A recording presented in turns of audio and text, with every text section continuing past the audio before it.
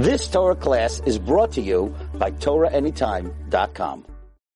All right, so we will begin the class of soulmates. Tonight we are learning Refuah Shlema to Sabina Bina Bat Miriboi. All right, a young girl from the community that needs a Refuah Shlema. So now we're going to be speaking about soulmates. Soulmates. So we're gonna have to try to accomplish three things. Number one, is there such a thing as soulmates? Number two, if there is such a thing as soulmates, do you automatically get one? Number three is, can you lose your soulmate? Number four, can somebody else marry your soulmate? Right, which is again tied together with number three. So there is an interesting statistic that was done by Dr. Laura Berman, who said, they surveyed couples that were married, and they asked them, do you feel like you married the one? I want to see what you guys even think. What is the percentage of people that think that they did not marry the right one? Shoot out a number. 50? I think all 50? 100. Oh. No, I don't think 100, That's but not it's 75 maybe. Very close. 73% of the couples that were surveyed said that they don't think they found the right one, but rather they are making do with what they have. Right? Which means is that if, let's say, there's 100 couples, and it was a large survey, 73 of them said that they didn't marry the right one, right? So, and they feel like the right one is out there. Not only that, so that means they're not happy. Obviously not happy. Yeah, obviously not happy. So, 17%, only 17% out of them actually said that they met their soulmate, which is a crazy number. That's not, right, it's not logical. Women and men. Women and men. Same percentage? Same percentage. It was done for both of them. So, but obviously, it was, listen to this, and they said 46% of them, 46, that means almost half, said that if they would have the opportunity that the right one comes, they'll leave the one that they're currently married for their soulmate. Oh yeah, so that marriage is done. That marriage is done already before it started. Yeah. So we see over here that that's one system. Let me tell you something else. So in the secular world, the non-Jewish world, right? What is the divorce rate? Right? 52. 52, I think that makes about sense. It's over 50, that's for sure. Yeah. Which means is that one in every two couples are going to get divorced, right? You're out, there's two secular non-Jewish couples out on a double date. One of them are not going to last. What's the Jewish rate? Jewish rate is also pretty high, but it's not that high. It depends. Jewish is you have to figure if it's religious or secular. Not religious. Not religious. It's probably the same. Probably the same. Yeah, probably the same. And religious, there's a religious it's also going up. It's unfortunate. It's a very, very severe problem nowadays, and across all the divorce rate is ridiculous on every end of it. Right? There are some people that they don't only get divorced once; they get divorced like 3-4 times. Right? Which means is that the problem is Talking about religion. Oh, everybody, yeah, both sides. And it's not a class about divorce, but there are people that are always thinking that when they're married, that when they're going to go and they're going to find somebody else, then they're going to be happy. Which means is that their unhappiness right now is not within themselves, it's with the person that they are. They never. That's why they keep on getting divorced. But those people think that the problem is with the spouse, not with them. Which means it says, I married the wrong person and that's why I'm not happy. So they'll go and they'll marry somebody else. But they don't realize, and they keep on doing that because they don't realize that the problem's within. The problem is with you. With you, that's the reason why. Right, you have to work on yourself. So, there is, besides the fact that there's so many divorce rates, right? How many people that are married are not happy married? Which means they're still married, so divorce we said 50%. Now, out of the remaining, let's go on the low numbers. Let's say it was 50% divorce rate. Of the 50% that are married, how many of them are happily married? A very small percentage, I would guess to say. Oh, you don't have. No. This is not a specific. I thought you have a percentage. No, because I've searched, but it's very. So many people are now. This begs to now understand the question. The question is that if so many people are getting divorced, the people that are actually married are not happily married. Why are people getting married? This is even higher in the secular world. There's two non-Jewish people, right? Why get married? There's obviously you're doomed for failure. Right, but the percentage of non-marriage is also a lot. How many are single people at 40, 50 that don't even want to get married? That's true. Because of the issues like that. The funniest thing that when people live together over 20 years, they used to doing it. Yeah. I don't understand that. It's like there's many reasons for that, but we'll speak about it one day. I want to do a class about divorce. So I don't see any. I'm not going to get any reason before you start them. You don't want to... All I right. want to understand that. Which is, right, it is. So, but again, we're bashing. There are some cases where divorce is wanted, right? There is an actual, there is, the Torah says, to give a get, to give a divorce, which means is if you wouldn't be allowed to give a divorce, then there would not be divorce in the Torah. But rather there is a divorce. There's always cases where you do need to divorce. You do need to, because it's just not going to work out for whatever particular reason. So, there is, there's also an interesting, an idea, just to understand the concept of this lack of happiness in marriage.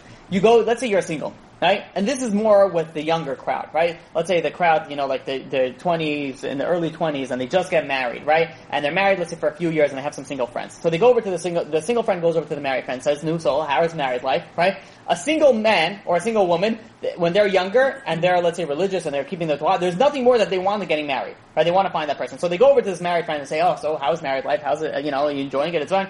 How does the married person answer? They'll be like, it's good, yeah, it's very, no, it's good. And listen, it's work.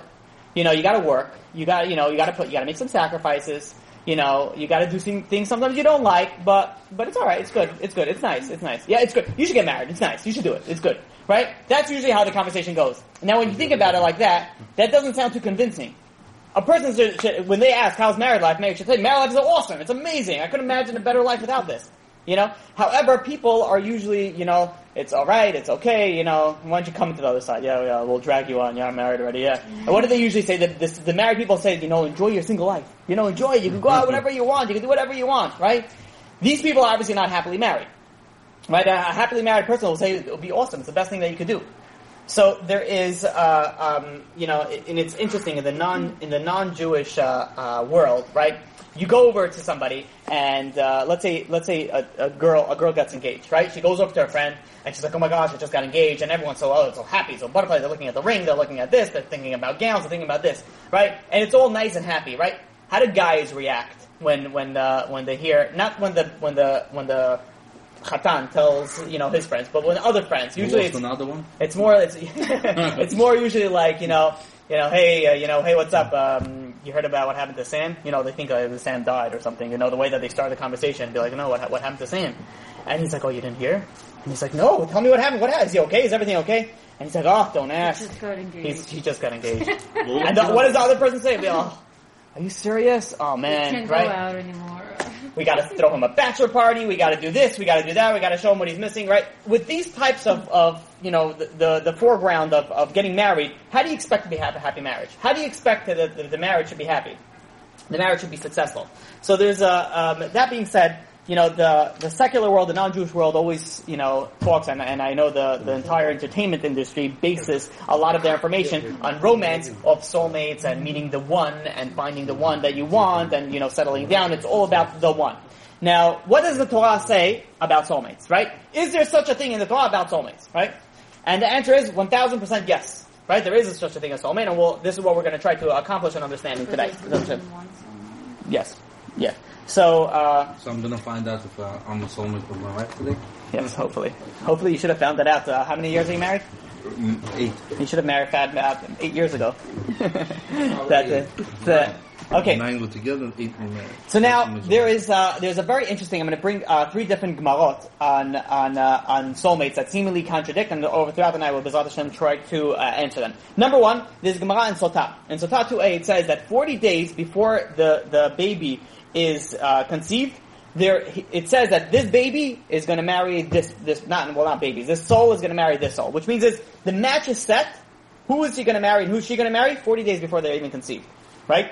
So over here we see first of all right away that there is such a thing as soulmates. The soul were already mated even before they came into this world. There's a Gemara also in Moed Katan that says, and it's only Jewish baby to Jewish baby. There is. Yes, but yeah, no, it's a good question. As opposed to, can your soulmate be non-Jewish? No, you can't. Not only that, can you marry a non-Jew? Halachically, you can't marry a non-Jew. There are intermarriages. There are intermarriages. They're not soulmates. They're not soulmates. So what happens? The sin is first of all extremely, extremely severe. One of the worst. And they didn't marry the soulmate. There's a woman out there for them. Not always. There's some people that come without soulmates also. So which we'll see that also. We'll speak about that. So the Gemara says that another person is able to acquire somebody else's soulmate through prayer, which means is that they see somebody else and they start praying for that person. They could go and God listens to everybody's prayer, right? No prayer goes in vain. This is why you have to be very careful when you pray, right? For those who are married, you don't say, I want to marry this person. I don't want to marry this girl. I don't want to marry this guy. You don't pray like that specifically. You say, I want to marry the right one at the right time, right? So, because if you go and you really like this person and you try and you pray and you pray and you pray and you pray, God is going to eventually listen to your prayers and He'll set you up, and you'll marry this person, and it could be not your right soulmate. It could be, somebody that is, not for you, it's somebody else's soulmate. That's Gemara Mokatan. Next, there is another Gemara in Sotah that says that mizabigim lo zivu kifi ma'asav, which means is that they set up a person's soulmate according to their deeds, right? Which means let's use it as a balance. Let's say the spiritual level over here, right? So somebody that is on a high spiritual level will marry a girl on a high spiritual level. Somebody is on a low spiritual level will marry a girl on a low spiritual level, right? They set him up on par with whatever level that he is actually on. Make sense? So if you are following along, what I said was a little bit contradicting, right? Number one, I first said is that 40 days before they're born, they are set up who it is. And now I just told you that no, it depends on how, if he's a good guy, he's going to get a good girl. If he's a bad guy, he's going to get a bad girl. So that's something that we're going to have to answer, B'ezrat Hashem, throughout the night. Why not bad guy, a good girl, and in the middle somewhere they meet each other? Put it this way, let's say you have a guy that sits and learns Torah all day, right? He learns Torah, he watches his eyes, he's very careful and everything. He's not going to marry a girl that goes clubbing every night and, and wears miniskirts and, heels that it's hard to balance on. She's on stilts. He's going to teach her how to be a good girl. You could be. Usually that doesn't happen. Yeah, usually does, yeah. Well. Usually the problem is what people, and this is what we'll speak about also, people should not go into marriage thinking, and this is more a woman than a man, I'm going to change him. Oh yeah, I don't know. I got it. I could do my work. We'll be able to do it, right? Men, you know what it is? It's usually women go into marriage thinking that they're going to change him. A man goes into marriage thinking she's never going to change, and both of them are wrong. So the idea is that I've said this is something that Rabbi Zachariah Wallerstein said. I'm sure that I said it before. The Humpty Dumpty thing, right? Humpty Dumpty sat on the wall. Humpty Dumpty had a great fall. All the king's men, all the king's horses couldn't put Humpty Dumpty back together again. Now the story is once a big egg. Once a big egg, like a Humpty Dumpty. He fell on the floor. It's a children's story. He fell on the floor and he broke. Now, all the king's men and all the king's horses, basically all the high power people, they weren't able to fix him, right? You think about it, and by the way, that's the end of the story, right? He fell, he broke, nobody was able to fix him, and good night, my darling, 4-year-old, right? How is that what type of a book, what type of story you're reading for little kids? It's like somebody hurt themselves, they fell down, and that's it. Yeah, they're in a cast. Enjoy. Good night. That doesn't make any sense. That's not, you want to teach your kids like happy stuff. And so I heard this when I was a higher Washington. So unbelievable, concept on this is there's a reason why all the king's men could not put Humpty Dumpty back together again. Because nobody can change you. Only Humpty Dumpty can change himself. Only Humpty Dumpty could put himself back together again. Which means is that there are many people think that, I'm going to change when I get married. I'm going to change this to this. I'm going to wait for this. I get inspired. A person only changes within. Not when he's going to get married. Not when his wife is going to make it. Not when her husband's going to make her do certain things. A person only changes for their own. Right? They could have outside influences, but no one changes that. The idea is when you go into a marriage, don't go in expectation that things are going to change. Right? You have to go, you should change. Right? You. But not that the other person. Right? So everybody has to worry about themselves. So now, there's a very interesting midrash that speaks about that when Adam was first created, Adam and Chava, right? The first person that was created, Adam, him and Chava were back to back. They were attached, right? Which means is that he was in the front and she was in the back, right? And they were attached, like physically attached. Now what Hashem went and he put them to sleep. He put them in a deep sleep, and then he separated them. Right? He separated them, and then they're two separate two people now. Beforehand they were one, now they're two separate. Now the obvious question is that what's this whole two people coming together, marriage, partnership, this and kids and work? Why couldn't it be just one person? Right? One person. You're ready for a baby. You press a button, a baby comes out, and you move on with life. Soon. What? Soon we're gonna have that. You want that? I want that? No. There's certain things that science can't do. And we'll see. So that was the original intention? No, the original intention was not. The original intention was one for a split. right? There was a purpose. There was supposed to be split, right? What happens is, and this is what we have to ask now. We have to figure out why is it that we need two people go together? Why can't it be just one person? One person. But it was originally one. You said. No, but I'm saying, but now. So why don't we keep it as that? Why don't we have it one now? And the answer is, two people working together can accomplish so much more than when one person can work by himself. Which means is we're in this world to accomplish. We're in this world to do stuff, right? And I'm not talking about make money and, build big houses and buy yachts and all those things. You're meant to do stuff spiritually, right? You're here for work. You're here for a purpose. Your ability to accomplish is so much greater when you're married versus when you're single. And you would think it doesn't make sense. Because if you're single, you have more time to do stuff. You could learn Torah. You could do all these more things. And the answer is it's just the opposite. You have a much more ability to do more together. So in essence what we're saying over here is the soul originally is one soul. There's one soul, and then what happens is when there's a male and a female come into the world, they get split up into half. But the idea is that right now, where we are in right now, you're half a person. You're half a soul. The other half of your soul is your soulmate. Right? Together you connect and you have much greater ability, a much greater ability to do. I explained it once like this: is that imagine you have a straw, right? And you're putting the straw under a falling water fountain, right? So whatever is, and that straw is pointed into a cup, right? So whatever the water comes down into the straw, which is very small, circumference, is going to go into the cup. It's very little. But imagine now you take that straw and you triple the size, or 4 times the size, so a lot more is going to come down. So when a person is single, they have a sort of a pipe, like a straw going straight up to heaven. And all the blessing comes in from that pipe. When a person gets married, his pipe and his wife's pipes unite for one bigger pipe, and they have a lot more ability to get blessings from heaven than when you're married. So the essence is that you're one person, split into two, and then you come back together as one. So much so is that there were like a famous Rabbi Aryeh Levine, is that one time he went to the doctor with his wife, and his foot was hurting her. So the rabbi goes over to the doctor and he says, "Doctor, our foot is hurting us, right? Our foot is hurting us because it hurts me when my wife is pain, right? Some people it's all the way around. How do I get hurt to have pain? Try to stab her in the whatever I can, right? And there's also Reb Shlomo Zalman Auerbach. When his wife passed away, when he spoke, he says generally what people usually do is they'll say, I want to ask forgiveness from my spouse in case I hurt her, I did anything that I wasn't supposed to. He goes up and he says there is nothing that I have to ask forgiveness for with my wife, right? Everything we did together, which is they weren't married for like 2 weeks, by the way. They were married for quite some time.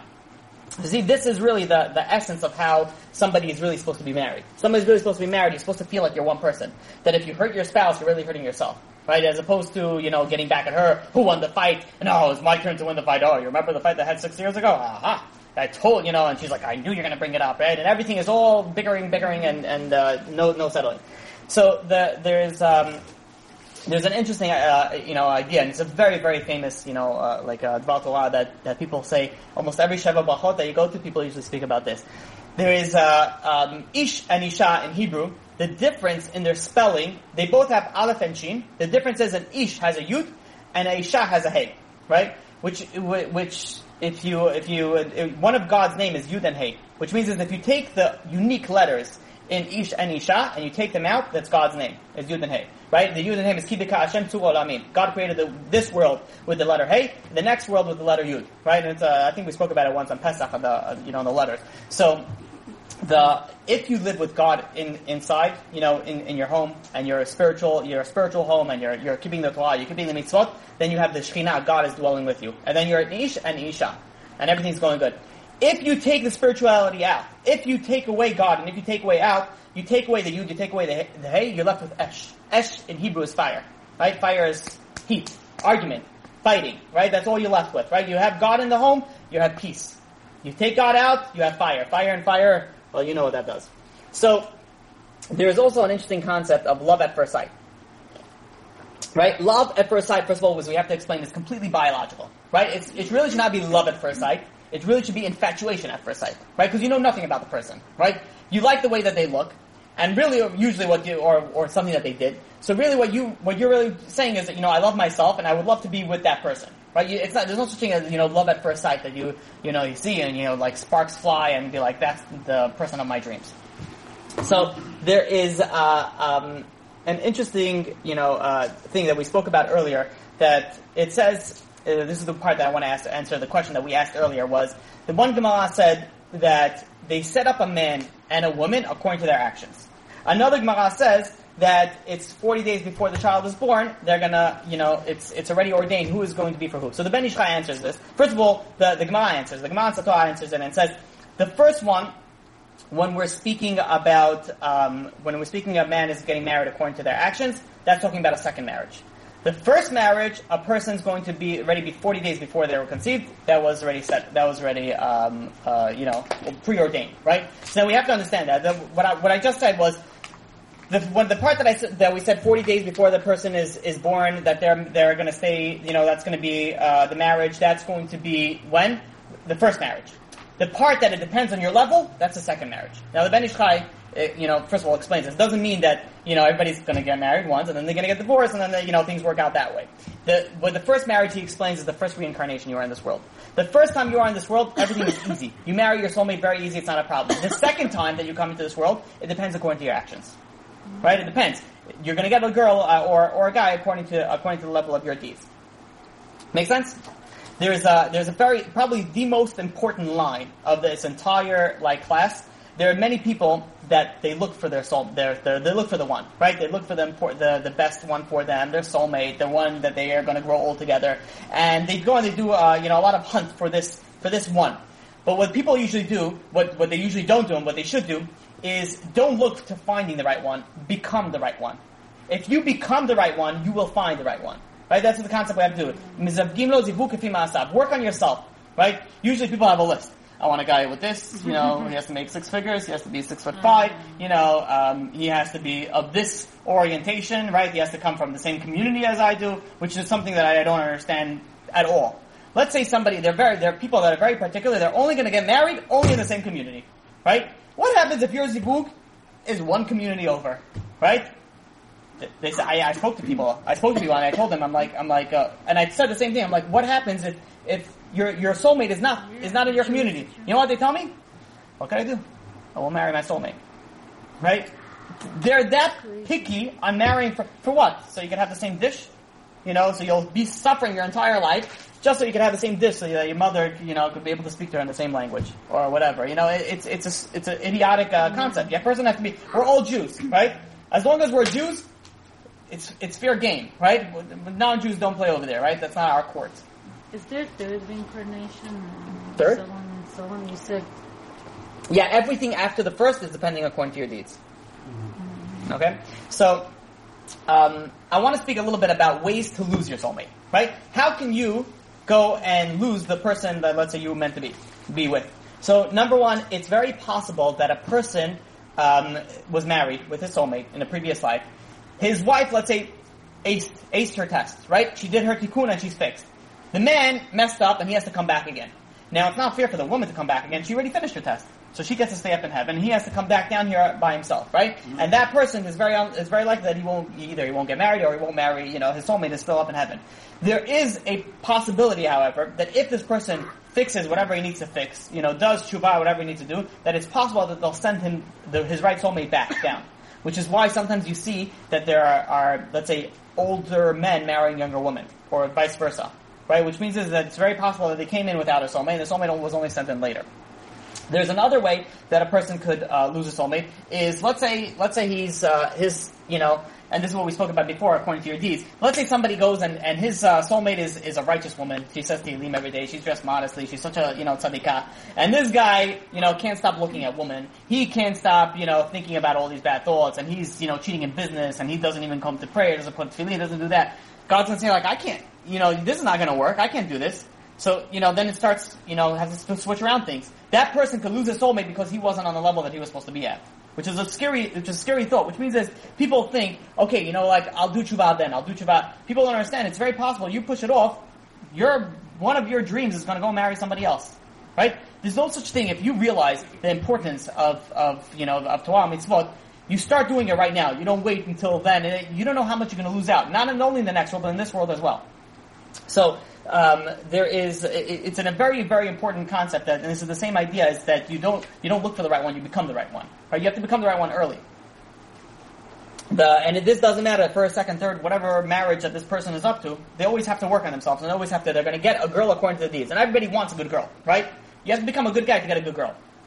there's other ways of losing it, when this is just common sense, is that people are being too picky, right? I know somebody that I spoke to him, and he told me straight up, and he's like, I can't marry under a 10, right, on the rating scales, which from 1, is a horse, 10 is a supermodel, right? He says, I'm only marrying a 10, right?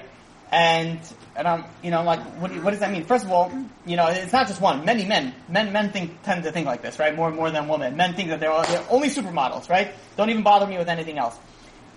Meanwhile, this guy is a 4 or 5, according to at best. Not making any money, not a good guy in general, like no good character traits, not a sweetheart, decent overall average guy. What makes you think you're going to deserve, somebody that you want, right? One way of losing it is that you're being too picky. They could have sent you the right one. God send it to you. And you'll be like, no, not for me. You know how many people that they get red shidduch, which means is you say, okay, well, I want you to set you up with this girl or this guy, and they say, no, it's not for me. 3-4 years later, they go and they see that they haven't gotten married yet. It comes, they set it up again, and they say, fine, this time I'll go, and then they end up getting married, right? Had you would have taken your ego down, you would have gotten married 3 years ago. Wouldn't have caused yourself all this hardship. There's also another thing is that people sometimes are afraid that they're not ready to get married, right? The general rule is like this: if you're not ready to get married, you don't date, right? There are many people that have been dating since high school. What are you dating since high school? You're going to marry this girl? No, not ready. Practice. Well, what's practice? Anything, you're making yourself a lot worse. So they need experience sometimes. You're not for marriage. Marriage experience. You want marriage experience. So why don't you marry somebody who's married 5-6 times? It's good experience. 50 years of marriage, 4 different positions of first she was a housewife, then she was a lawyer, then this and that. You want the opposite. You want people that have no experience in marriage. Those are the best. So, anyways, so there are many times that people come and they meet the right one, and they say, no, I'm not ready. I'm not ready. I have to finish college. And they give excuses that are not real excuses. There's some excuses that are legitimate, right? And that's fine. But they give excuses. I'm not financially stable. That's the favorite one, right? Many people, how many people got married? The husband wasn't working, the wife wasn't working, and they still managed to survive. And then eventually, God helped them, and then eventually he became very successful. Right? People think that it's all about me. I have to wait till I'm financially stable. And what happens is, let's say you'll never be financially stable. So you're never going to get married? What are you relying on something else? There are many people that they feel they can't get married. This is a lack of emunah and bitachon. Right? Obviously easier said than done, but that is the truth. What if people want to finish college before they start dating? So it depends. So let's say somebody's going for medical school. Right? For women, it's very different than men. Men have an obligation to get married. Women do not. Right? Men have an obligation to have children. Women do not. Also. So if there is if let's say you have 6 months left of school, right, and you're like, listen, I can't do it right now. Give me 6 months. That's understandable. Okay, fine. Unless something good comes up, and then you'll say, fine, I'll date. But otherwise, I want to concentrate. That's fine. But let's say you're going to medical school, right? And you have another, you're 4 years of med school. Then you have another 3 years of residency. Then let's say you want to specialize. You have another 2 years after that. What are you going to wait 8 years to get married? So by the time you're 35, you're going to start dating. Be all right. Where are all the girls at? Right? What do you mean? Like your soulmate got married a long, long time ago. Right? So they have to be careful. You have to realize what the real purpose of is. There are many people that go to medical school. They go to law school and they're married. They're married with kids and they make it happen. Obviously, you got to speak to your local Orthodox rabbi. If you have any question on this and a particular situation. Every situation has its own solution. Okay, so now there's also sometimes that people, let's say in a previous reincarnation, they didn't merit to marry their soulmate, so they get to come back and they get to marry their soulmate in this reincarnation, right? Which is also one of the things that people get reincarnated in is if there's a certain things that if someone doesn't do, he has to come back. One of the things if he doesn't have any children, or if they didn't have any children, they have to come back reincarnated to have that mitzvah. It's on a completely different category. Also? Women in generally don't really get reincarnated. That No, if they didn't have. That's what I'm saying. In general, women. So I don't think so. They don't have to come back. No, generally not. That's from my understanding. So, okay. So, and that's why the Arizal speaks in Sha'ar Gegulim that generally women do not come back as reincarnation. They don't have to. They don't, So, whatever. That's a topic in itself. So now, there's also somebody that, there are a lot of people, and especially in the dating world, is that they're dating someone for a long time, and they think that it's going to be the one. That's it. We're going to make mazal tov, and then it breaks up. and things that, things don't go the way they're supposed to be. A person shouldn't get depressed over that. A person shouldn't make the person feel down, get, what's the term that they use, burned out from dating and all those things. You should not feel that way. There was once a story about there was a girl. I think I don't remember where I heard this story from. I heard it a while ago. There was a girl that was dating a guy, and everything was like perfect. I'm like, she's already picturing the 3 kids' names, where they're gonna live, how the house is gonna look, the wedding, everything is in her mind, right? And they're on the same page. The guy is, also like, and then comes Yom Kippur. And the girl is like, so thankful that God sent her such a great guy, and she feels like she's gonna get engaged. So she had the best Yom Kippur. She went and she sat and she cried and she's, basically opened her heart out to God to thank Him for everything that that she did. Right after that prayer, after that day, she's like, "That's it. He's going to propose tonight for sure." After that prayer, you can't beat that. Sure enough, he calls her that night and he says, "Hey, listen, let's go out." And says, "We need to talk." And she's thinking, "Yeah, sure, we need to talk. Yeah, of course we need to talk." So she's like, okay. She calls her friends to get some best makeup people come over, and she wears her fanciest clothes. She's like, tonight she's telling all her friends, "Get ready. There's going to be a l'chaim soon. We're going to have an engagement soon. This is it. This is going to be it. I can feel it." So he comes out. He picks her up, very serious, and she's thinking, "Wow, he's good. He's playing it completely." That he takes her to this quiet place. And says, "Listen, there's something I wanted to tell you." And she's like, yeah. And she's like, and he tells her, it's been really good over the past few weeks. And she's like, yeah. And she's like, I really feel, that we accomplished a lot. And she's like, me too. And she's meanwhile cleaning her ring finger, making sure that it's nice and smooth. And then she's like, and then he says, I think we should see other people. And she's like, "Come again? What was that?" And he says, and she says, "I'm sorry, I didn't think I heard you right." And he's like, I think we should see other people." And she's like, "What? She's like shocked. She's like, "What do you mean see other people? I thought everything you just said, everything was going good, everything was going great." So he gave her the whole spiel. It's not you, it's me. It's you, it's me. Whatever it is, the whole thing. And she was completely heartbroken. She's like, I can't believe it. He said, after all that, she came home and she cried the entire night. And she tells God, she says, "How many tears do you want from me in one day? How many? The whole day I was crying to you, and now you're going to do this to me? I don't, and she fell into depression. And she couldn't get out of the depression, and she tried, eventually she brought up, she went to a rabbi, and she says, "Listen, what is this?" So the rabbi told her, it says, "Listen, do you think God hates you?" And she's like, "I don't think so." So the rabbi says, "Do you think God, is after you, and, wants to, do, bad only to you?" And she's like, "I really don't think so." And the rabbi says that God only loves you. It loves you as a single child, as every person in this world is like a single child to God. God loves you more than you love yourself. Now, if God did this, there must be a reason for it. The rabbi said, "Listen, I can't tell you the reason, but let's wait it out, see what happens." And sure enough, she didn't get married in maybe I think 2 years or something, but then she got married. And she heard that the guy who broke up with her, he got married to the next girl that he went out with, right? It's like taking a knife, twisting it, and then pouring some salt on it, right? So she's like, "Oh, really?" It's like, "Oh, come on, this is how it's going to be." And it turns out 2 years after he got married, he got divorced. And it came out, why did he get divorced? He was an extremely abusive, angry person, and he had a severe gambling problem. Right? She was lucky. She goes over to the rabbi and, she says, "Listen, I know why God did that to me." And the rabbi says, no, you don't understand. He says, "Because of all those tears that you shed on Yom Kippur, God did the best thing for you and broke it off." Right? That would have been your horror. Some people go and they think this is the perfect guy, this is the perfect girl. And they think that's it, the Mazal Tov it's going to be, and it doesn't happen.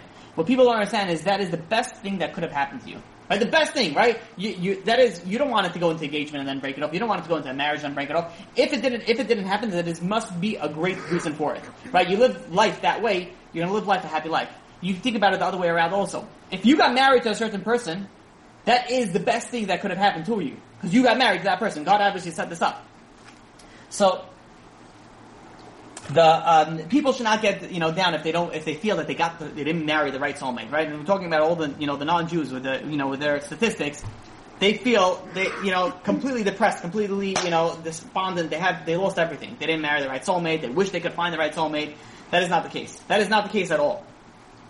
There is an interesting halakha that it says that you may get engaged on Tisha B'Av, so that somebody else won't go and marry the woman that's meant for you. Which means here we see another proof that somebody else could take somebody away from you. right? Again, through prayer and through different things. I think I said this story once. It was like a joke. There was I'm sure I said it over here before. I'll say it again. There was once a man that was taking a tour in the psych ward. And he sees a man inside one of the psych ward, and he's taking his head and he's literally banging it against the wall. Like, he's literally, like, blood is dripping down, and, the person that's taking to ask the attendant was showing him around and says, what's going on over here? What's with this man? And this man's banging against his wall screaming, Rachel, Rachel, Rachel. So the guy says, no, you don't understand. This guy, they feel terrible. They said this guy fell in love with a girl named Rachel. And he was infatuated with her beyond.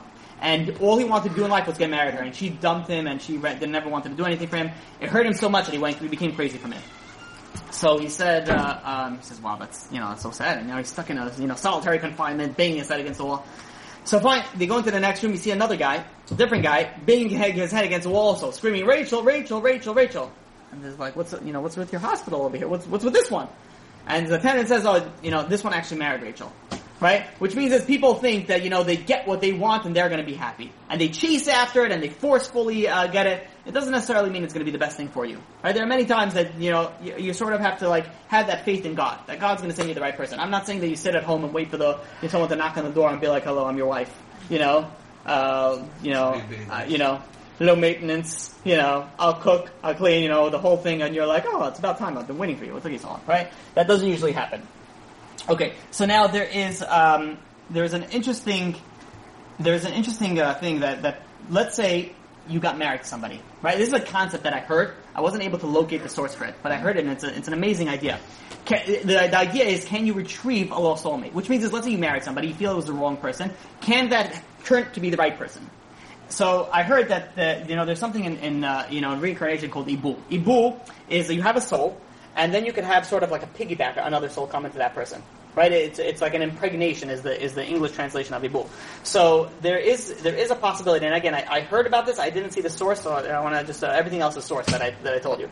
So it says that you can marry somebody that may have or not have been the right one for you, but they could turn into the right person because God will put the soul that was supposed to be connected with you into that soul, into that woman. Which means that so you could be married. And you can change yourself for the better, and you can always improve, and eventually, the marriage might be rocky. It might not be going so smooth. It might not be well, but then eventually it will smooth things out, and some of the things will turn really well, right? And it's very possible that is the explanation that sort of God piggybacks the right soul onto this woman. Then nobody feels anything, right? It's not like one day you're sitting and your wife's cooking, and suddenly she's like, starts speaking with a different tone, and she's like, no, don't call me Sarah anymore. My name is Rivka. Like, what? It doesn't like that. You don't. It's not something that you realize. You don't recognize it. You don't realize it. Therapy. What? If they go for therapy. Therapy is also important. Absolutely. Therapy is definitely an important concept. There is the idea is there are many people that this is a very important concept also something that could be like a bumper sticker, right? People look for what they want. God doesn't give you what you want. God gives you what you need. Right? You get what you need in life. Right? There are many people that want this and want that. You get what you need. What you need, you're going to get 100%. Right? There are many people that this is also people have to understand that they think that if, let's say they got married and it doesn't go so well, it's not going so smooth, that, they married the wrong soulmate. Not necessarily. Just because you could marry the right person, and it doesn't necessarily mean that it's going to go so smooth. It's going to go smoother than if you married somebody else, but that might not be your test. Your test might be a little bumpy in the beginning, and that's normal. And you have to work it out. And eventually you see those types of cases where it's a little bumpy and there's fights. The more they work on it, the happier that they're going to get.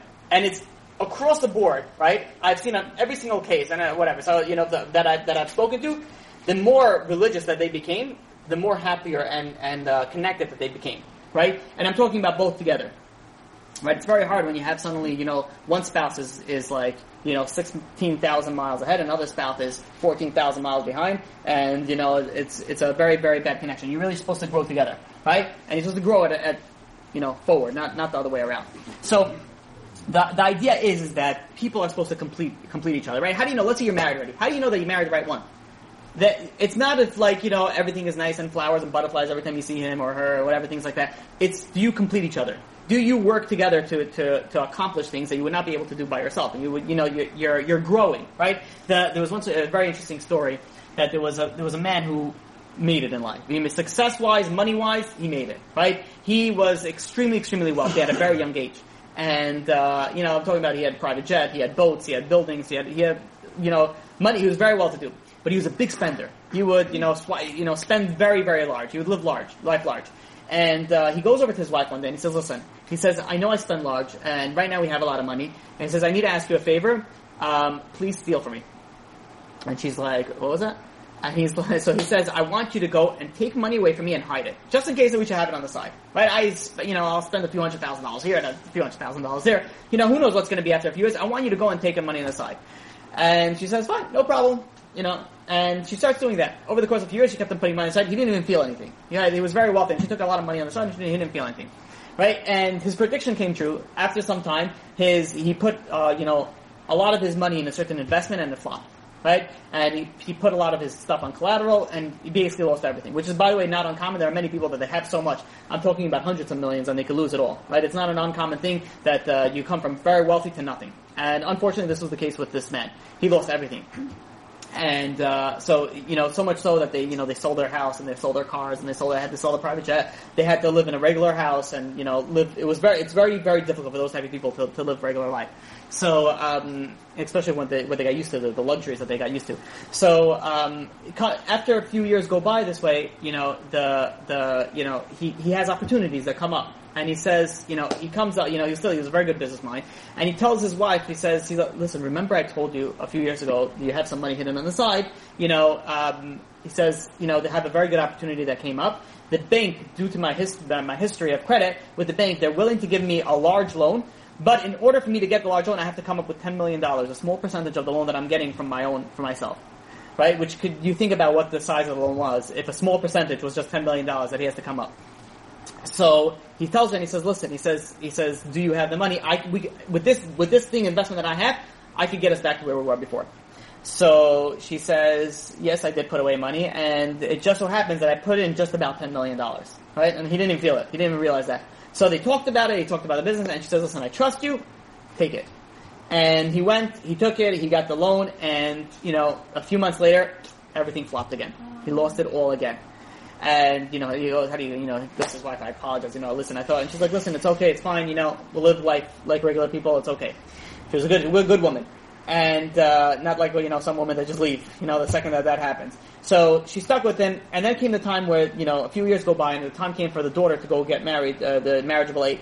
So they were a very religious family, and they wanted a guy that always sits and learns Torah. So, the husband said, listen, in order to get that type of guy, the girl's parents usually support them. And so, listen, I want you to sit and learn. I'll support you for a few years. And so the husband tells his wife, says, listen, we can't barely support ourselves. How are we going to support somebody else? And the woman says, the wife says, absolutely not. This is one thing I'm not going to give up on. We're going to get a guy who's learning Torah. And he's like, and he tried to fight with his wife, tried to explain to her, listen, we can't do it. And she's like, absolutely not. This is how it's going to be.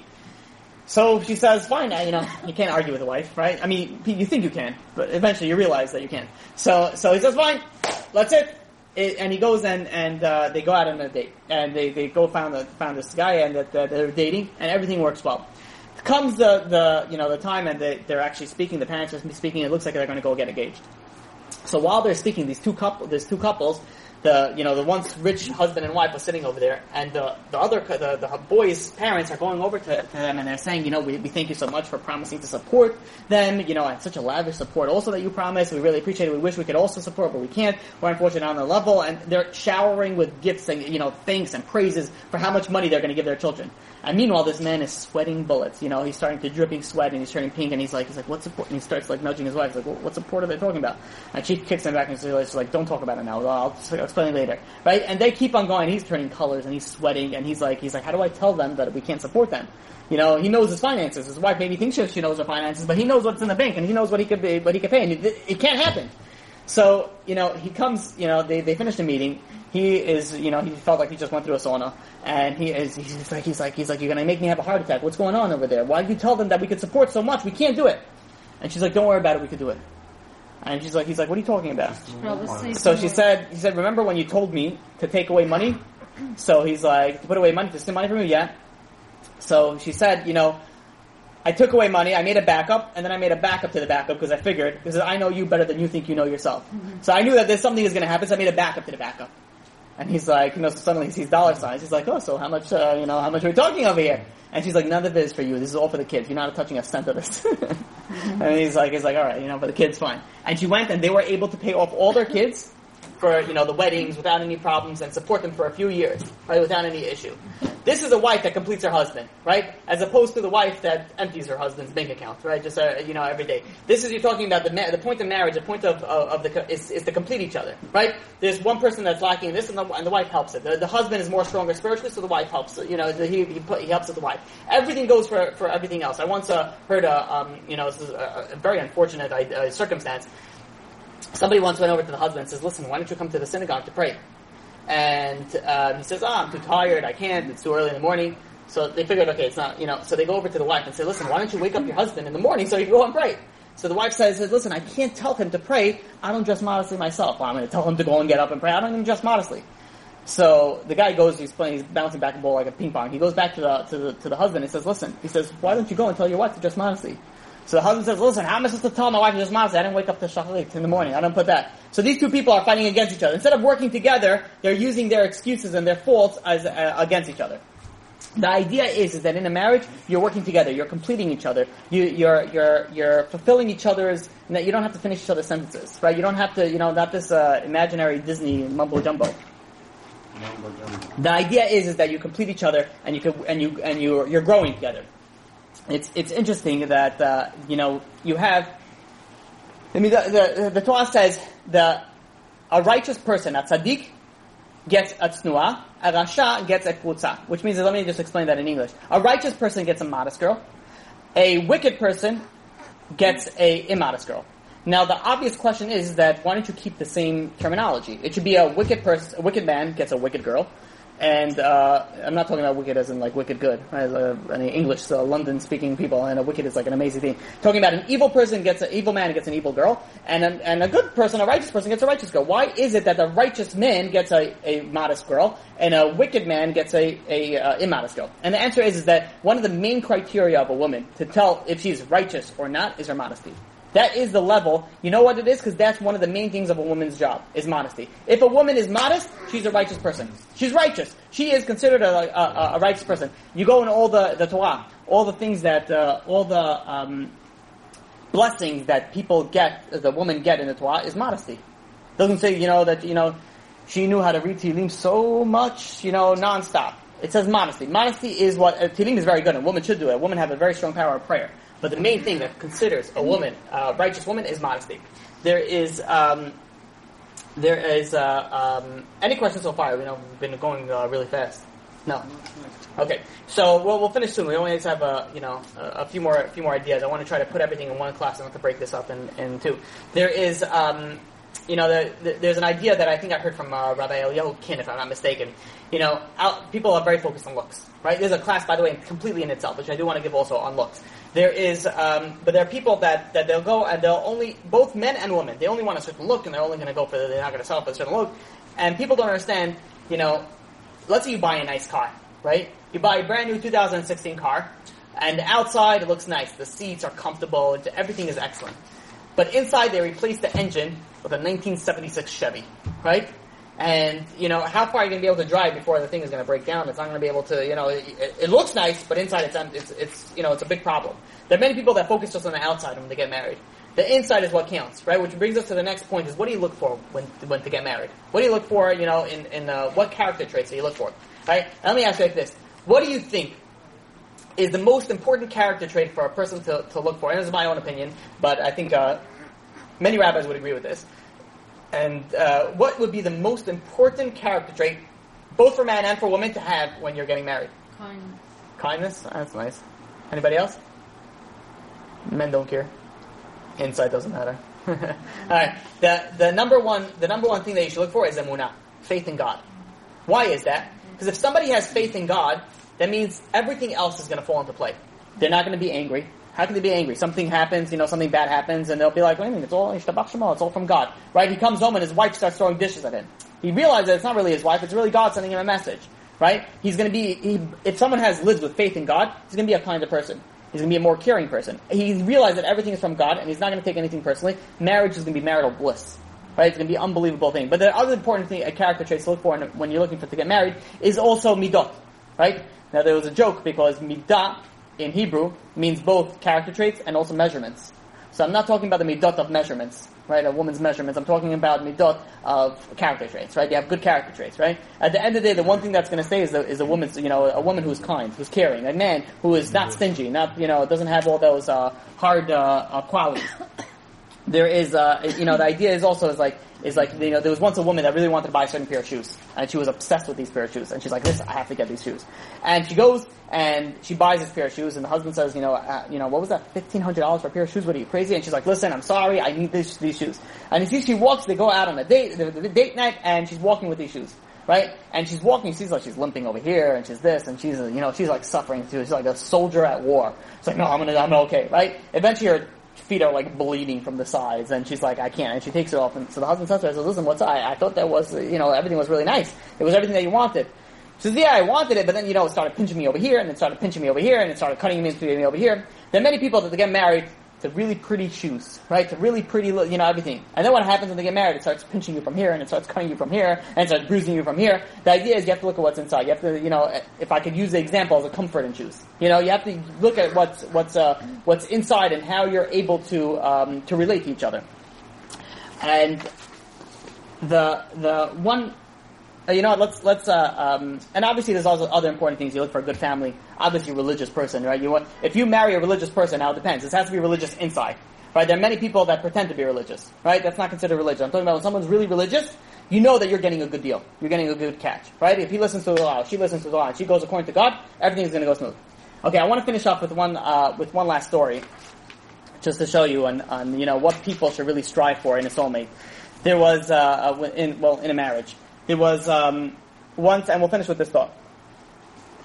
There was once a woman that was getting married to a man, and the custom of this man's family was that they would buy the newly engaged and soon to be married girl a very fancy diamond ring, right? As a sort of like a welcoming to the family type of thing. This is a true story that happened in Israel. So they go and the grandmother's one who always buys it. Was her? We said the story here? I don't know if we said it here, but then. Oh, you heard the story? So the grandmother goes and she buys this amazing, has all the qualities that a woman wants in a diamond, right? It's got the shiny, the clarity, the clearness, and the size. Everything was magnificent. And they show it to they present it to her, and she's like, "Wow, it's amazing! Thank you so much!" And everyone's, "Oh, try it on!" And they try it on, and the whole family's around them, oohing and eyeing on this diamond that this newly engaged girl got. And everybody's looking at it, and everything's going well, and it's going nice. Suddenly, the night finishes, and everyone goes home, and she realizes the ring is a little, big. Right, it has to be sized. The ring has to fit the finger. So she told somebody, "So listen, the ring's a little big," and they were like, "No, don't worry about it. We'll get it fixed. But you gotta wear it. Listen, your husband's family bought it, but you gotta wear it." She said, "Fine." So she wore it. A few days later was their wedding, and the wedding, she remembered the entire wedding. She was like always nervous that it's gonna fall off. Right, so the entire wedding, she's sitting there, she's holding it, she's there, and she can barely dance because every time she dances, she's nervous that the ring is gonna fall off. Finally, Baruch Hashem, she makes it to the wedding. The ring is still on, and comes Sheva Bachot, and Sheva Bachot. It was Shabbat. It was Shabbat Sheva Bachot, and the husband's family lived in Netanya. Netanya is like a beach town in Israel. So they're going to Netanya after they had the Sheva Bachot meal in the day. The newly married couple said, "Listen, let's go for a walk." They went for a walk on the beach. They went for a walk for like an hour and 15 minutes, and they came home. They drank, they refreshed up a little bit, and a few hours later, one of the people noticed. They were like, "Oh, where's your ring?" And she looks at her ring, and she turns white. She's like, "I don't know where my ring is." And they were like, "What do you mean?" And they started, looking everywhere, and they were like pulling up and she's staying by her in-laws, and her in-laws are like starting to run up to her room and her husband's room, and they're starting to look through all her stuff, right? Which no woman ever wants her in-laws looking through any of her stuff, even if she has nothing to hide. It's just not something that you want. And she's sitting there wanting to sink into, everyone's screaming at her, "Where's the last time you saw it? Where's the last time you put it?" And she's like, "I don't know. I really don't know." And finally, through all this commotion, she was like, she did mention, it was a little big. And they were like, "So why didn't you mention that it was big? We would have gotten it fixed." And she's like, "I did mention that it was big. They told me to keep on wearing it." And people are going crazy. They're looking for this expensive diamond ring. Nobody's finding it. Finally, the husband said, "Listen, maybe you left it, in our apartment, back to where we are." And, after Shabbat goes, they go and they run over to the apartment, which is like a half-hour drive. They're looking throughout the entire apartment. He turns it entire upside down, nothing doing. Can't find the ring. He comes back. The wife says, did you find it? He says he couldn't find anything. And then finally it hits them and they'll be like, where we probably lost it? We probably lost it on the walk on the beach. Says if you lose something in a 4x4 radius in the beach, it's lost. Forget about if you have a mile stretch that you have to now find. It's done. It's finished. And and that's it. Like she couldn't handle it. She had to go into her room. And she was crying and she's like, I can't believe this happened. I'm so embarrassed. And the husband's trying to do his job and calming her down. It's okay. Don't worry about it. We'll figure something out. And they get over it. But eventually, things came for her in-laws. It was always every time she came in, they always mention the ring, they put basically, really put salt on the wound over there for her, and it did not make it easier for her, and so much so that eventually one time, her in-laws had a very, very hard time with it. Her husband, she said like this. She's the one who says the story. She says, if this was a test, my husband passed with flying colors, but my in-laws, they completely flunked it. They completely lost it. And she says the straw that broke the back was one day we were sitting at the table, and then we're about to leave my in-laws' house. And my in-laws then remembered that they bought a very expensive vase for us in our home. So, the one of the brothers came over and was going to go and give the vase to her, and then he's like, maybe we should give it to, just to be safe, let's give it to the man. So, and that was, she broke it. And she's like, I've never been embarrassed so much before in my life until I married over here. And she started treating me, he's like, I'm never stepping foot in this house again. She's like, it was a mistake. What do you want from me? And you come and you keep on reminding me about it, and full blown argument, right? And she stormed out. And meanwhile, her husband was stuck in the middle of this. And he's like, he's trying to make peace. A few weeks go by, nothing doing. Finally, they bring in the grandmother. They bring in the grandmother that bought the diamond ring, and she tries to make peace, and she says, listen, she's like, it's just a diamond ring, it's fine, you try to, and they bring the in-laws, and she sits down, and the in-laws apologize to her, and says, listen, we're sorry for the way we treated you, it wasn't right, and she apologizes, she says, I'm really sorry that I blew up like that, I really, I was surprised myself, it's not like me, and, the in-laws going, you're really our favorite daughter-in-law, and she says, you're really my favorite mother-in-law, no, I'm just kidding. So she goes and they sort of make up. They make it up, but it's sort of like this like cold making up. It's like hi, good morning. It never went back to the way that it was before. So time goes by. This happened. This all happened within 4 months of the marriage, right? Obviously not to the best start. So comes, I think it was about a month or so later. It was a holiday that was coming up. And the way that it worked is that the Chatan, when he bought a suit, he bought a wedding suit. When he bought the wedding suit, you don't wear it every week. You don't wear it for Shabbat. You wear it for like special occasions. So he hasn't worn it since the wedding, and now it was coming a big holiday. He says, you know what? I'll wear it now for the holiday. So he gets ready for the holiday, that everything is going well, and he puts on, right before the holiday starts, he puts on the suit. It was in his pocket. He puts on the suit, and, the wife, and he says, no, so did I gain some weight? And she's like, no, you're still okay. It's just been 5 months, relax, And then suddenly he goes, and then he's like, and he turns white. He's feeling his chest pocket, and she's like, is everything okay? He's like, I think maybe he's getting a heart attack or something. He's holding his, his chest, and he gets all white, and he puts his hand in his pocket, and he takes out, a ring, and he's like, oh my gosh. He's like, this is my suit. This is my wedding suit. So I haven't worn it. You know what? I couldn't even remember. I must have taken the ring, put it in my pocket, and completely forgot about it. And she didn't even care about that. She grabbed the ring, and she was like crying, and she was like happiness. And she says a story that she called her in-laws. It sounded like they had the first baby. She's like, we found it! It's a ring! Mazal tov! And they found it, and everybody comes in, and they come, and they all gather around, and like, wow, it's so amazing. And then they find out what happened, and she realized, that their great son was the one who accidentally put it in his pocket. And the in-laws felt so bad. They were like, oh my God, we're so sorry we ever did this to you. 5 months later? Yeah, 5. And they're like, we really should have realized because he's pretty forgetful. I don't know why we never even thought about it. He's pretty clumsy himself. And they kept on apologizing, and we're so sorry we doubted you, and we're so sorry we gave you all that grief. Please forgive us. And she really now became the favorite child. Now every time that they were supposed to give something expensive to them, instead of giving it to the husband, they were like, okay, here, why don't you take it instead of your husband? Who knows what's going to happen with this? And and not only that is that she also used to rub it in the husband's face. She used to call it the sandbox. Right? Which means is that any time that, he would be carrying, let's say, a lot of cash at the bank, she would always make like a snide remark. Be like, maybe you want me to come with you so you don't forget it in your pocket again? Like the diamond ring? And he would laugh it off, even though she saw it hurt him a little bit, but she couldn't hold herself back. It kept on coming out.